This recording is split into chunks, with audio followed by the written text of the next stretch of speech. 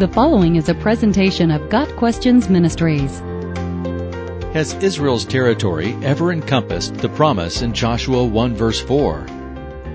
In Joshua 1 verse 4, God promised Joshua that the land of Israel would include territory extending from the desert to Lebanon, and from the great river, the Euphrates, all the Hittite country, to the Mediterranean Sea in the west. This territory would include the land from the southern tip of Israel along the Red Sea to the Euphrates River on the east, the border of Syria on the north, land of the Hittites, and the Mediterranean Sea or the Great Sea to the west. As of yet, Israel has not controlled this entire land area. In Joshua's time, much of the land of Canaan was brought under Israelite control. In the time of David and his son Solomon, approximately 1000 BC, or 400 years after Joshua, a wide area of land was under Israel's control or influence. Yet the entire territory promised to Israel in Scripture, both in Joshua 1 verse 4 and elsewhere, has yet to be fulfilled.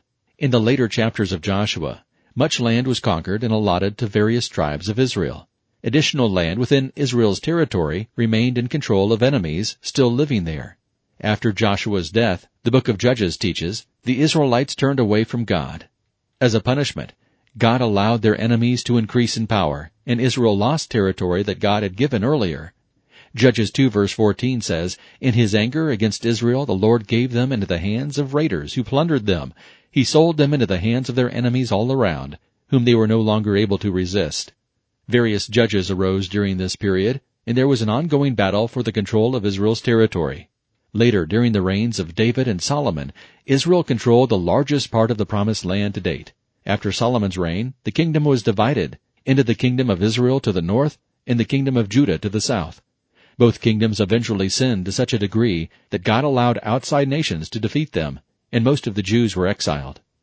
Yet God was not done with his people, and he restored Israel's territory.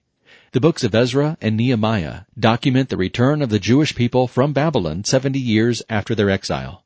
The temple was rebuilt, and worship in Jerusalem was reestablished.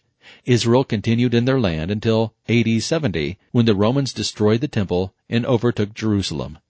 It would not be until 1948 that the modern nation of Israel was established following World War II. Now, more than 60 years later, Israel has become a thriving nation and the longest established democracy in the Middle East. Yet many of its neighbors remain hostile, and a Palestinian movement seeks to develop its own nation within the borders of modern Israel's territory. The Bible teaches that God will eventually fulfill the promise to give Israel full control over the Promised Land. Israel's full territory will ultimately be ruled by the Messiah during the millennium. God's promises, partly fulfilled throughout history, will have complete fulfillment prior to God's creation of new heavens and a new earth. God Questions Ministry seeks to glorify the Lord Jesus Christ by providing biblical answers to today's questions. Online at gotquestions.org.